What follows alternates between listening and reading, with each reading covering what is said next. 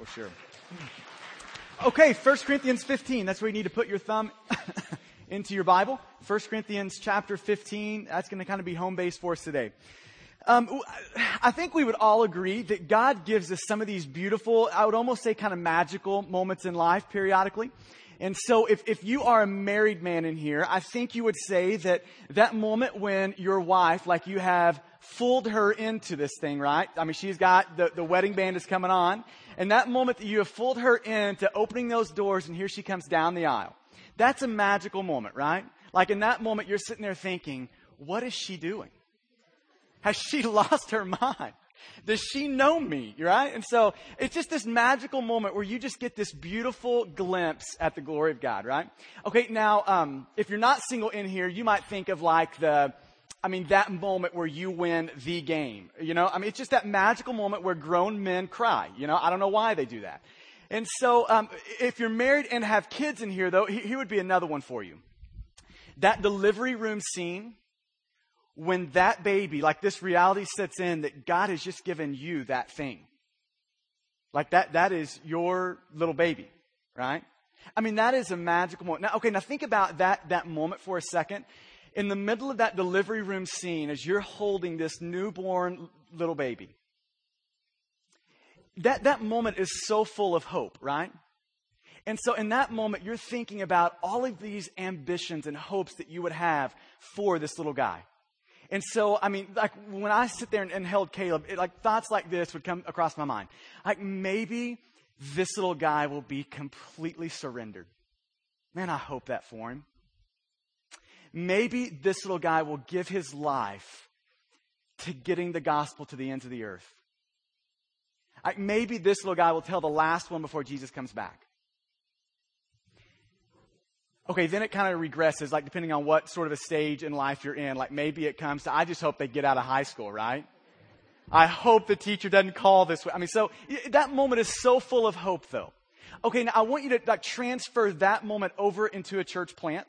And I want you to think about kind of this, this has been the last 8 to 9 months for us as we have got to sit down and we've got to map out vision, values, hopes, God-saturated ambitions for a place. And I want you to know what the ambitions are here.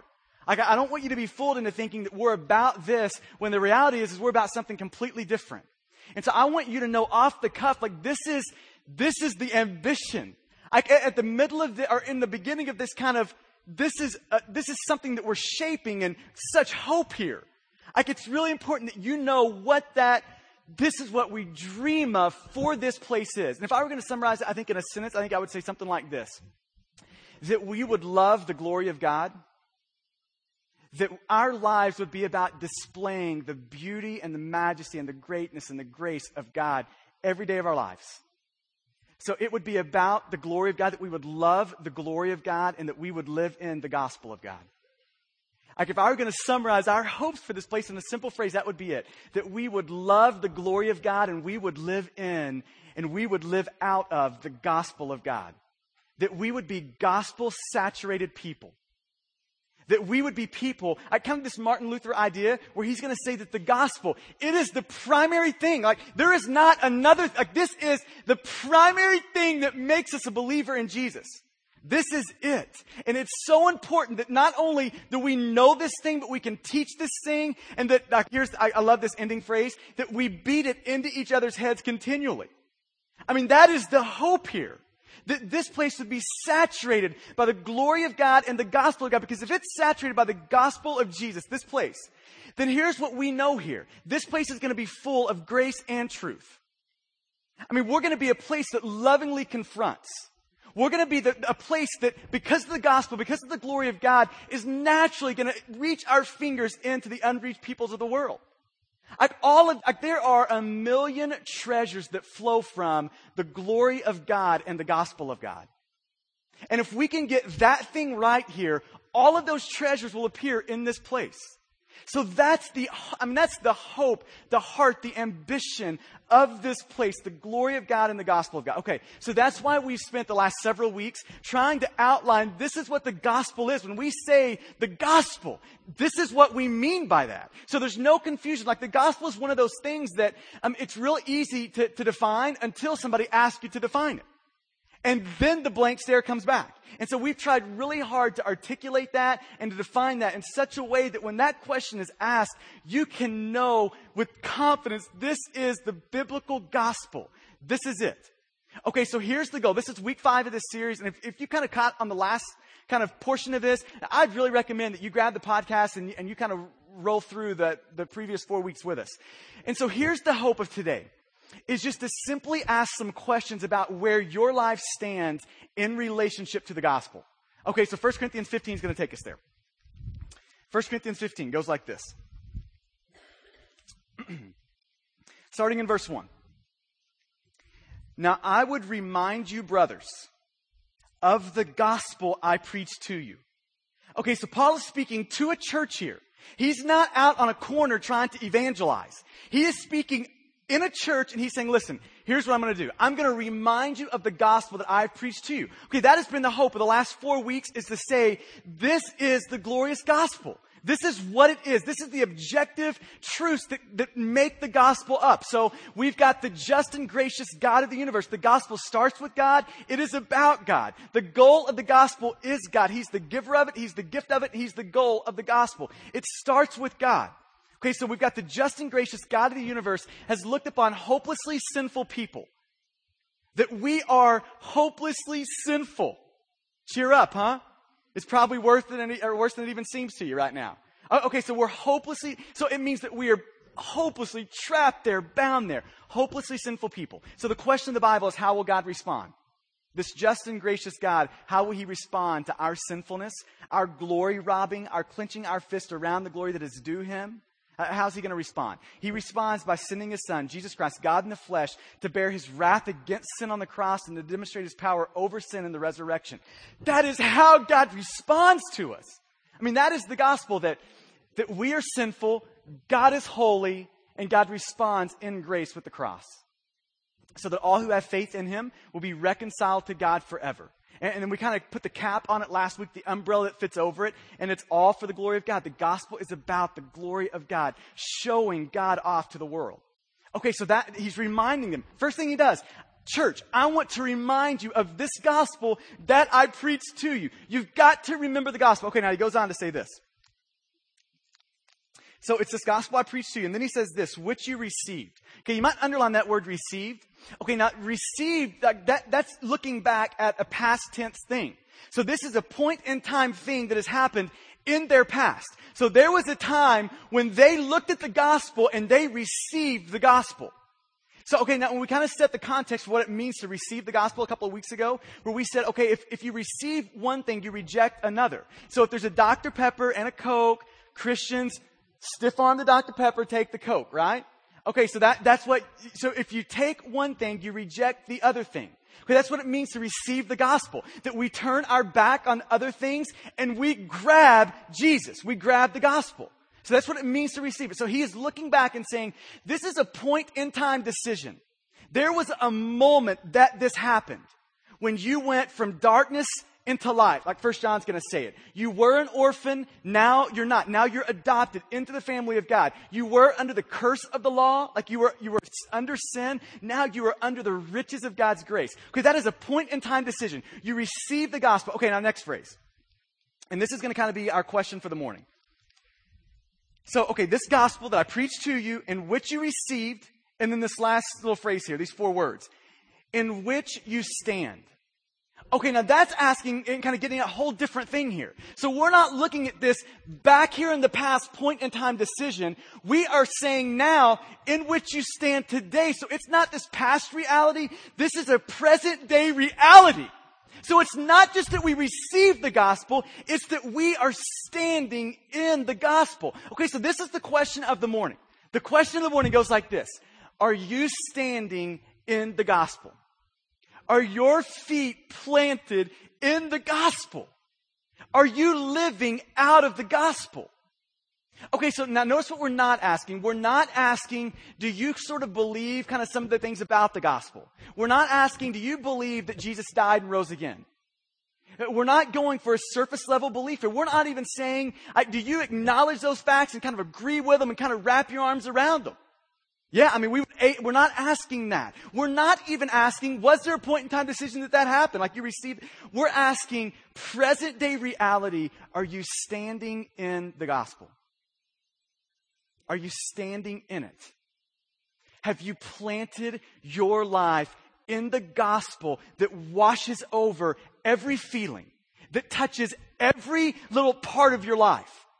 That redeems and purifies every emotion, every hope, every ambition, every desire. Are you standing in the gospel? That's the question.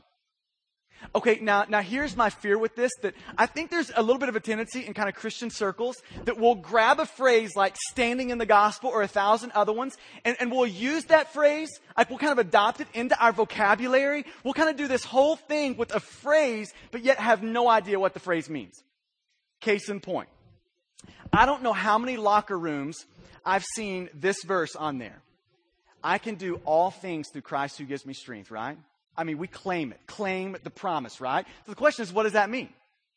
I mean, we put it under our eyes. I mean, we do the whole thing with it, right? And so the question is, what does that mean? Does that mean that we can levitate on cue, fly around like Superman? I mean, what does that mean? Throw a perfect pass what is that? Oh, now here's the problem. I think that's exactly what it means that most people have it in their locker room. That we just became Superman with Philippians 4:13, right? Okay, or maybe does that verse mean that if I have much in life, or if God has stripped everything from me, He has stripped health from me, He has stripped finances from me, He has stripped my family from me, and I die on a distant shore, that I can still be content in Him. I think that's what the verse means.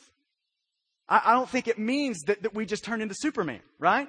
Okay, so we can kind of claim these phrases and yet have no idea what they mean. So the last thing I want to do is throw out, okay, are you standing in the gospel, and not give the substance and the implications of what that question means. Okay, so I'm going to ask that question, are you standing in the gospel, by asking and kind of making 3 statements that kind of have the implications of that played out. Like if you can answer yes to these questions, you can answer yes to the I'm standing in the gospel question. Okay, so you're getting the logic here. Are you standing in the gospel? Here's 3 questions that kind of be synonymous. I think Paul could throw in right underneath that question and ask that in its place. So here would be question number 1. Kind of 3 questions to get at this idea. Are you standing in the gospel? Number 1. Are you gospel saturated? Number 1. Are you gospel saturated? Okay, so think of this idea of a sponge for just a second. Like if you've got a sponge under the faucet and it is full of water. Okay, so here's what happens to the sponge then.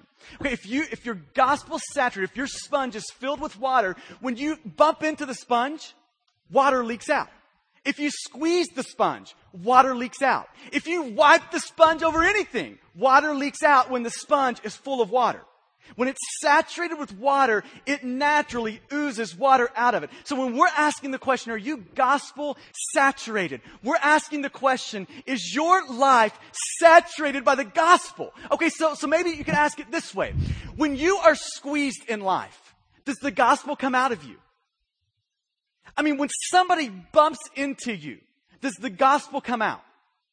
I mean, do we plan acts of violence when that happens? Or do we plan fresh acts of love through the gospel?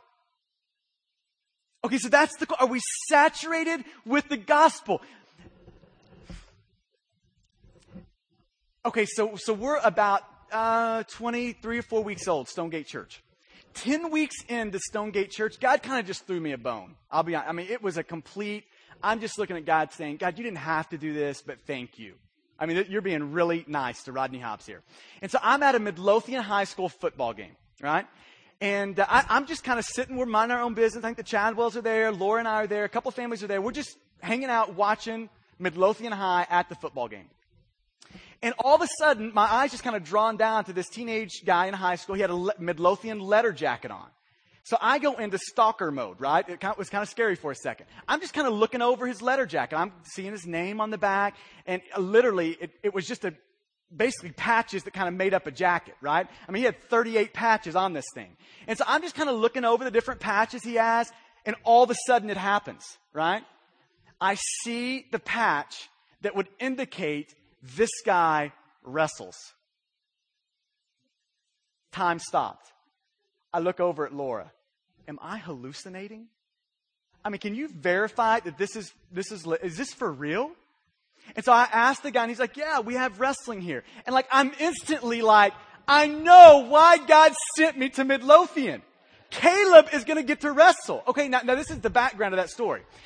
I come out of the womb and literally, I just kind of fell into tight spandex, right? AKA a wrestling singlet. Okay, if you don't know, if you haven't seen a wrestling match, you have to bear with me here. Okay, so if there's one thing more weird than two men wrestling, it is two men wrestling in tight spandex, right? Would we all agree with that?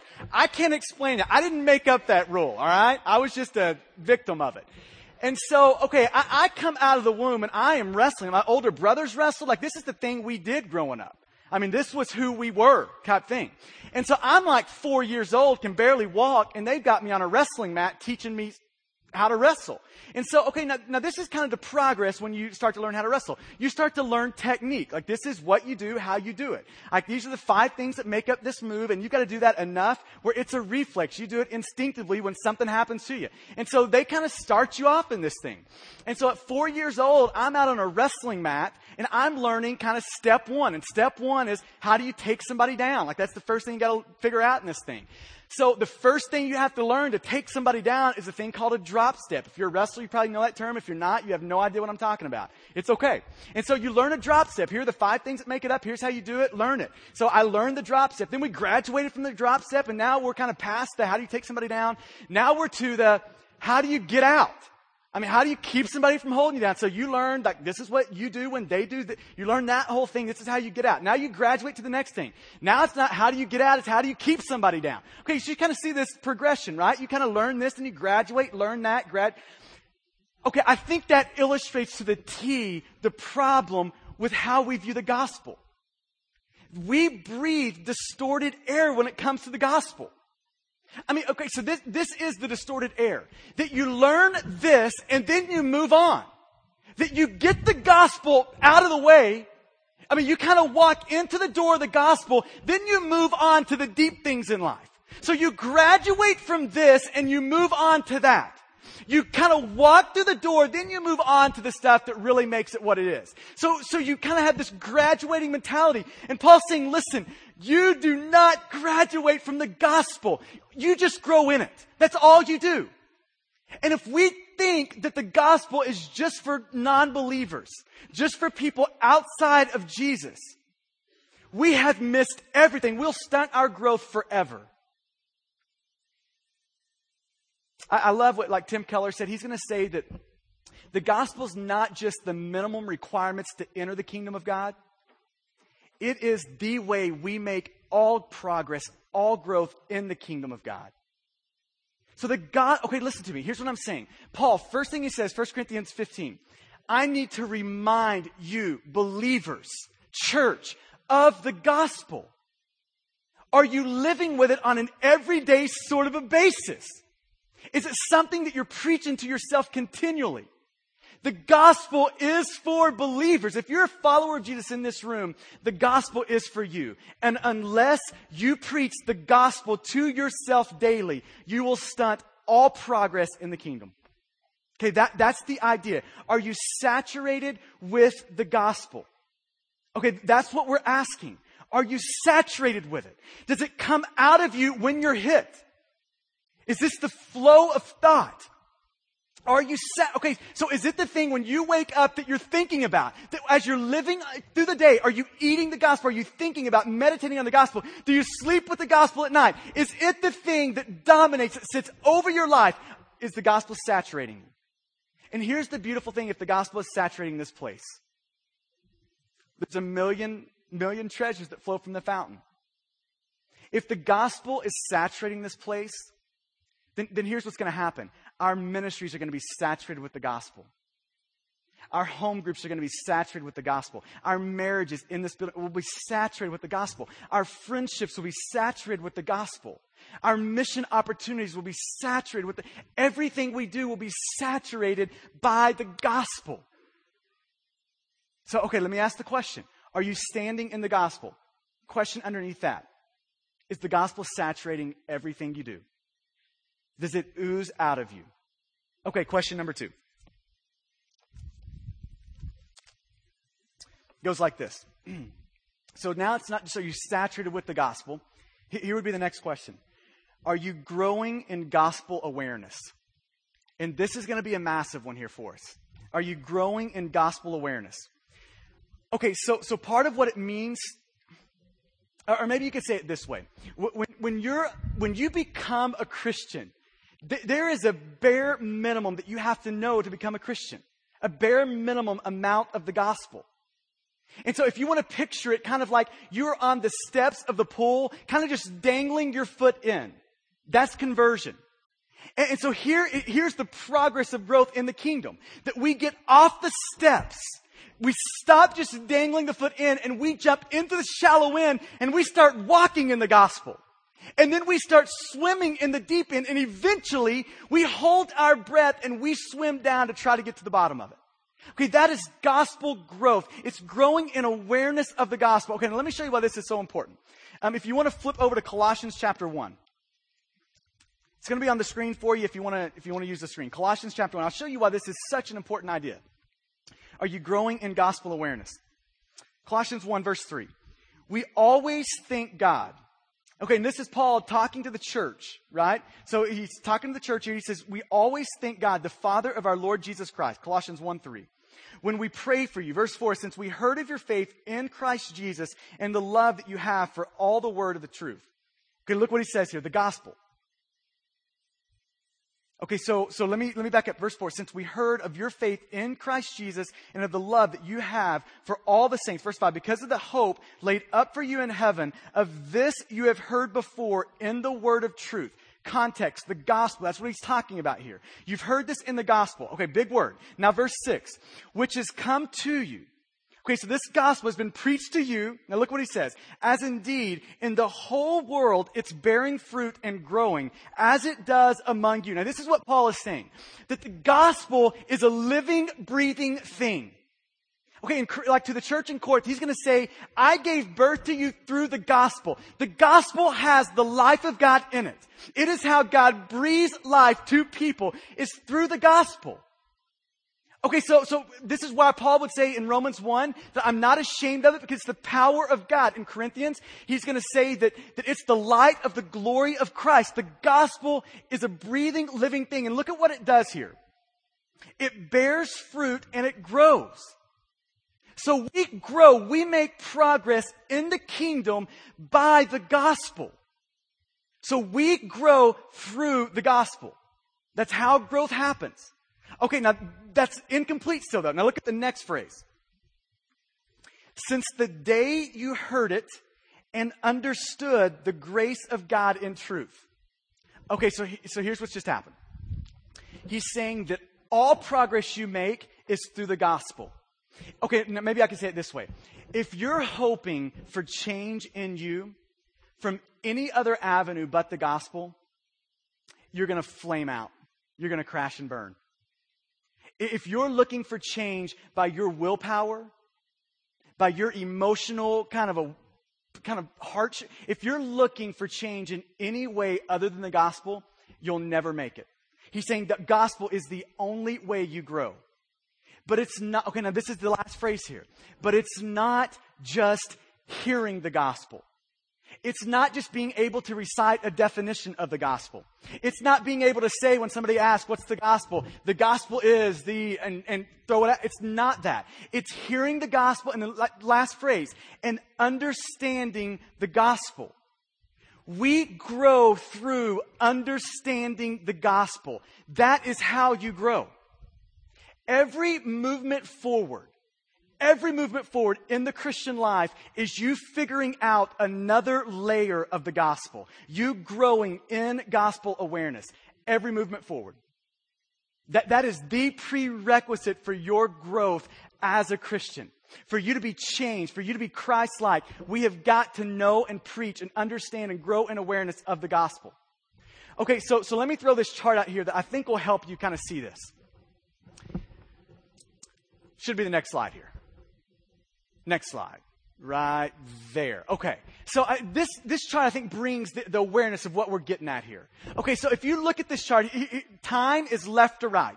So your time as a person on this planet goes from the baby on the left side to you die on the right. Okay, so the dot in the middle of that chart is conversion. That is the point in time decision where you receive faith. That's when it goes down, right there. The point in time, I have received the gospel. At that point, here's what happens.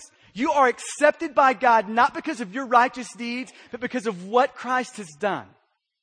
At that moment, everything has changed. You are no longer an object of wrath. You're an object of the affection and the riches of God. Okay, so here's the thing, though. When that point in time decision, you have accepted the gospel, conversion. You've received it by faith. You know very little of the gospel at that point. I mean, you know a bare minimum. The cross at the point of conversion is really small. I mean, we know that God is holy. We know that we're sinful. Like, we know those things, but we're dangling a foot in to them. Okay, now picture this. The top little bar there going up, that is a growing awareness of God's holiness. It's not saying that God is more holy. It's saying that you are growing in your awareness of God and of His holiness. Bottom line, we're growing in our awareness of our sinfulness. So we are learning more and more that we are sinful people. Okay, so you get the picture here. As time goes on, we're growing in gospel awareness. And here's what it means to grow in gospel awareness. That we are having these Isaiah 6 moments where we see a glimpse of God that shatters every other preconceived idea that we had of God.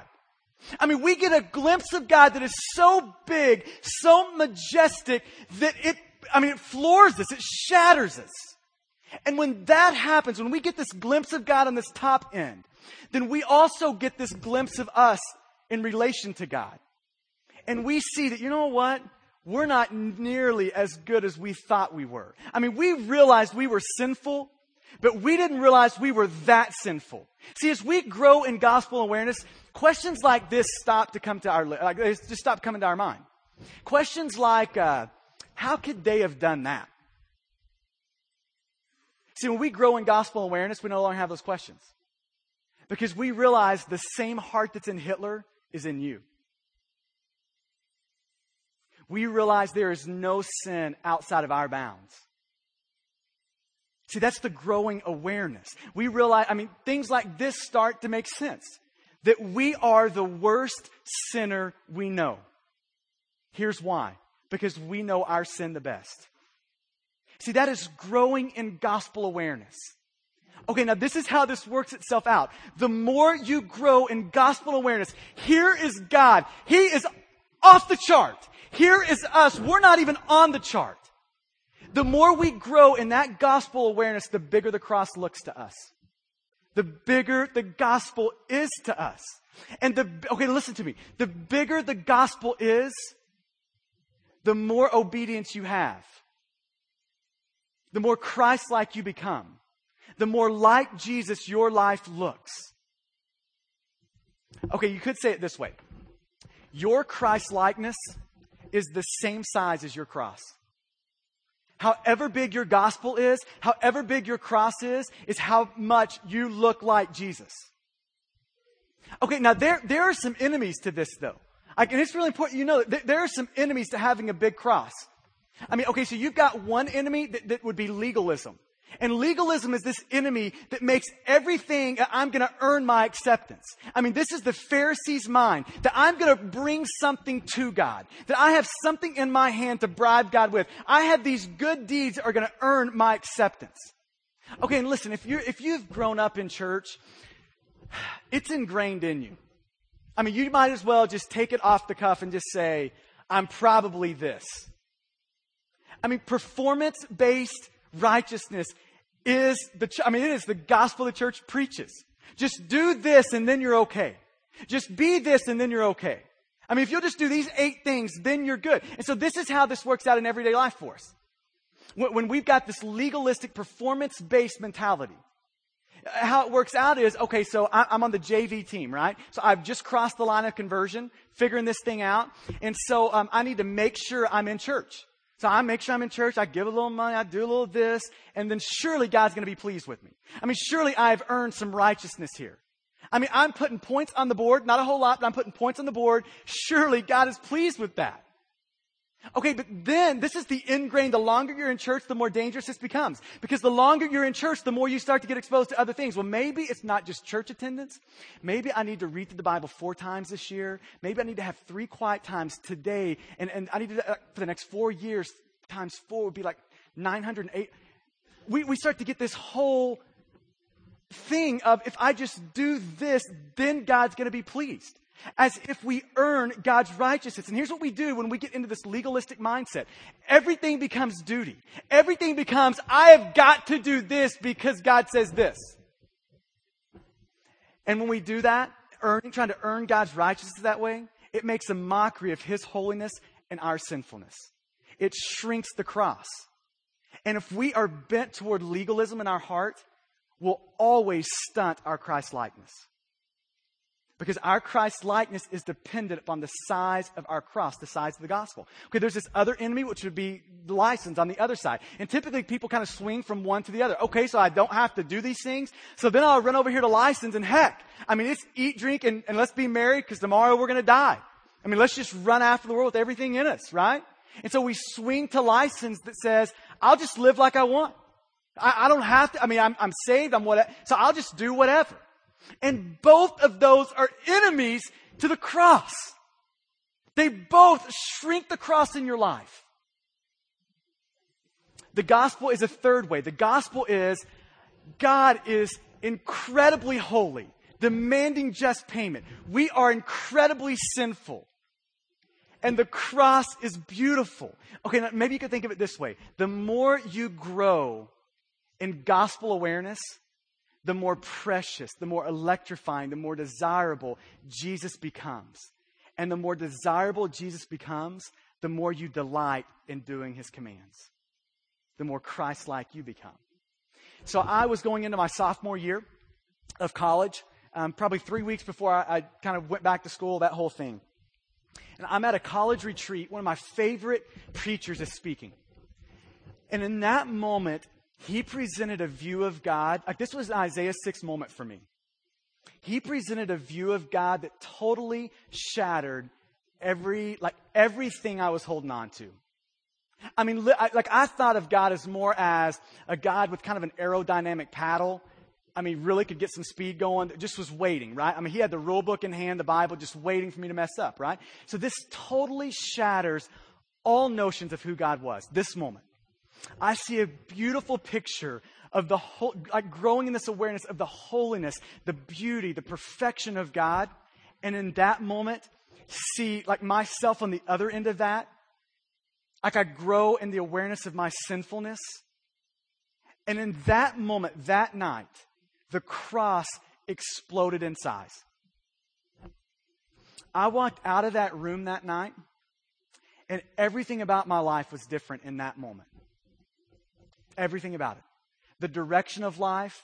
I'm sitting here today because of that moment. And it wasn't because a pastor threw down something over my will and said, you need to do this. It wasn't because he pulled a lot of heartstrings. It was because he said, this is God, this is you, this is the cross. Okay, so maybe you could look at it in a couple of different ways, like in the scriptures. Like just take forgiveness as an illustration. How do you forgive some? Let's say tonight somebody busts into my home and kills my family. How do you forgive in that? I mean, how do you even do that? I mean, how does that even happen? Okay, I want to read to you how Paul says it happens. How you do that. Okay, this is, you can just look at it on the screen. This is going to be Ephesians chapter 4. Verse 31, he says this. Let all bitterness and wrath and anger and clamor and slander be put away from you, along with all malice. Okay, so forget. Okay, now this is what we're going to say. In other words, rather than plotting death, right? This is how you plot fresh acts of love. Okay, verse 32. Be kind to one another, tender-hearted. And then look what he says. Forgiving one another. That's the command. You forgive people. That's what you do. Okay, but look at the reason for it. He's not going to appeal to the will. He's not going to bring in the emotions. Look what he says. Look at how you do that. We forgive one another as God in Christ has forgiven you. The only way we forgive is when the cross is big enough to allow us to. That's it. Your forgiveness equals the size of your cross. You'll never forgive beyond your cross. You'll never do it. And so if we want to be forgiving people, we have got to have a huge cross. Okay, take giving as an illustration, right? I mean, preachers are great at berating people for giving. Wouldn't you agree? Especially when the payment for their private jet is like due next month. Then it becomes really easy, right? And so, okay, yeah. That was a joke. I don't own a private jet, I promise.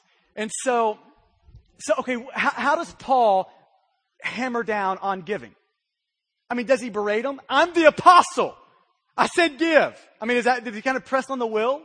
I mean, is he going to pull the heartstrings? I mean, listen, you could really help these people here. I mean, look, here's this family. You give. This is what it does. So, I mean, does he pull it? Okay, look at what he does. This is going to be 2 Corinthians 8, chapter 9. He's telling the church in Corinth, you need to give. And this is how he's going to tell them. Like, this is how he presses on obedience. This is how he does it. In 2 Corinthians 8, 9, he says this.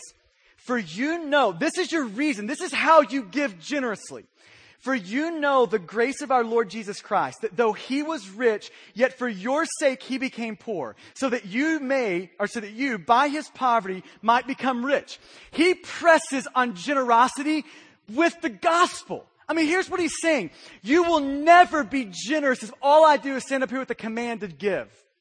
You'll never be generous for the long haul if I stand up here with emotional pictures that kind of pull on your heart. You will only give when the gospel is big to you. You will only give when we recognize the grace that's been given to us. That alone will make us give. We will always be greedy people until the gospel is big. Your generosity mirrors your cross. If you're stingy, it means that your cross is really small. If you're greedy, it means that your cross is really small. Your generosity mirrors your cross. And we could go through every area of life and say the same thing. Your obedience, your Christ-likeness mimics, it mirrors the greatness and the largeness of your cross. Okay, that's the idea. That's why it's so important for us to be growing in gospel awareness. This is God. This is us. And the bigger that cross becomes, the more desirable Jesus becomes and the more like Christ you become. Okay, so let me ask the question. Are you standing in the gospel? Okay, that question's determined by how's your gospel awareness? Okay, last one, then we'll wrap it up. Question number 3. So it's saturated by the gospel. Are we there? Are we growing in gospel awareness? Are we preaching the gospel to ourselves every day? Okay, here's the last one. Is the gospel washing over your heart? Like, are you allowing the gospel to wash over, not the external, but the heart? Okay, so here's what I mean by that. And we'll try to be quick here. There's 2 ways for you to approach sin in your life. Right? I mean, there's 2 ways for you to jump into the battle and for you to get your gloves on and spar. Okay, so here would be one way. One approach to fighting sin in your life is going to be to focus on the externals. And so this is what this looks like. Lust. Dang, God, help here. Okay, so we're dealing with lust. The external approach goes like this.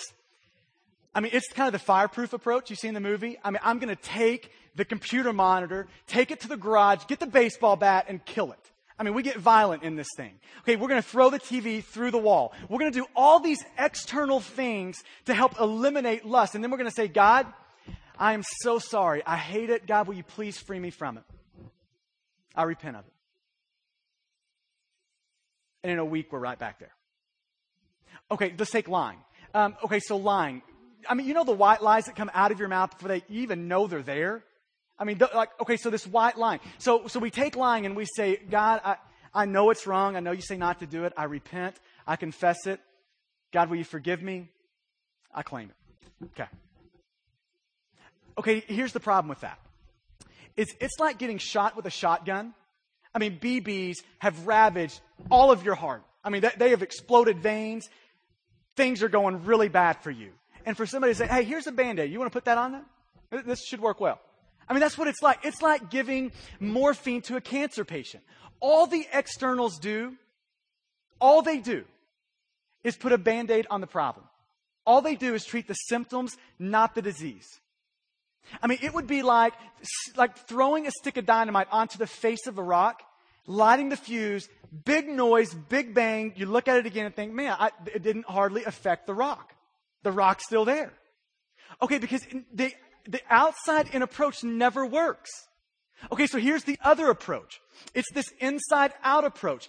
Transformation always happens from the inside out. This is why in Matthew 12, it's going to say, out of the overflow of the heart, the mouth speaks. You could say that for every external action. The reason you lie is because there's a heart issue. The reason we have lust in our life is there's a heart issue. The inside-out approach asks another question. So, okay, let's just take lying as an illustration. So, we catch ourselves lying. If you'll just look at your life, you probably catch yourself doing that a lot. Right? Okay, so you lie, and outside in would say, okay, God, I'm sorry. Inside out says, why did I just lie? Why did I do that? And you know what I think you find under the external sin, the external action of lying? You know what you find there? A buried idol in your heart. When you drill down to your heart, here's what you probably find is an idol. That I fear man more than God. My idol is acceptance. And so the reason I lie is to make myself look good in front of them. Or maybe I didn't want to tell them a hard truth, so I'll just kind of lie to get around it. But my idol is acceptance. And until we bore a hole into our heart and stick the dynamite into the hole for the idol, that idol will always fuel more sin. So here's what I'm asking. Are you allowing the gospel to bore a hole down into your heart to the idol, light the fuse, and for it to blow the idol up? Are you asking bigger questions than, God, I'm sorry I did X, external action? Are you allowing the gospel to penetrate your heart to the idol? That's the question. That's what it means to allow the gospel to wash over you. So this is what it looked like for me this week. And listen, this applies to every external sin. Like, just take whatever sin you struggle with externally and ask heart questions. So this week, and we'll close it up. This week it looked like this for me. Like, I'm looking over my notes last night, and there's just like an anxiety as I'm looking over it. Like, there's like this pressure, okay, now, so I asked the question, like, why am I anxious about this? And you know what the problem is? There's a heart idol there. There's a buried idol in my life. And so there's this buried idol of, I care way too much about what you think. I care way too much about appearing clever and about appearing smart and funny and whatever little thing you want to throw out there. But I care way too much about what you think. I've got this buried idol of acceptance with you. And so here's how that prayer goes. When you bore down to the heart, the issue is not anxiety. The issue is the buried idol in me. And so the prayer goes like this. God, will you free me from a suicidal love of acceptance? God, will you help me love people and not be enslaved to them? That's the idol. And until we allow the gospel to wash over our idols, our hearts, we will never stand in the gospel. We'll never do it. Okay, we'll end with 1 Corinthians 15 here. Verse 1, 1 Corinthians 15. Now I would remind you, brothers, of the gospel. Paul says you need to preach it to yourself. Church, preach it to yourself. Which you received and in which you stand. Verse 2. And by which you are being saved or being changed or being transformed by. If you hold fast to the word I preach to you. Now, the last 5 words I think are terrifying. Unless you believe in vain. So here's the weight of why we have to stand in the gospel. Because it proves that we are not believing in vain. And so, okay, you think, okay, what does it mean to believe in vain? Does that mean that I'm just missing out on kind of the fullness of Christ on earth? I mean, does that just mean that while I live here as a Christian, I'm missing the fullness? Or does that mean that I'm going to be in the dang it crowd that says at the end of this thing, God, I planted a church for you, right? I mean, we did all of these great things for you, but then God would look at me and say, depart from me. You didn't know me and I didn't know you. I mean, what does that mean, this believe in vain? And I think it's both. I think it's both. I don't think there's a loophole in it. I think that standing in the gospel is the only way it shows that we are not believing in vain. So there is some serious weight to this thing. I mean, there is a gravity to standing in the gospel, saturated with the gospel, growing in gospel awareness, allowing it to flush over and wash over our hearts, because it means that we have believed not in vain, but for a reason.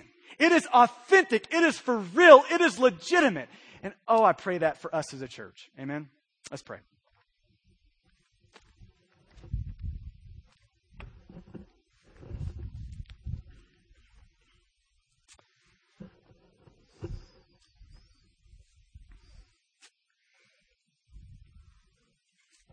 So this is the question of the morning. Are you standing in the gospel? Are you standing in it? How big is your cross? Your Christ-likeness looks just like your cross.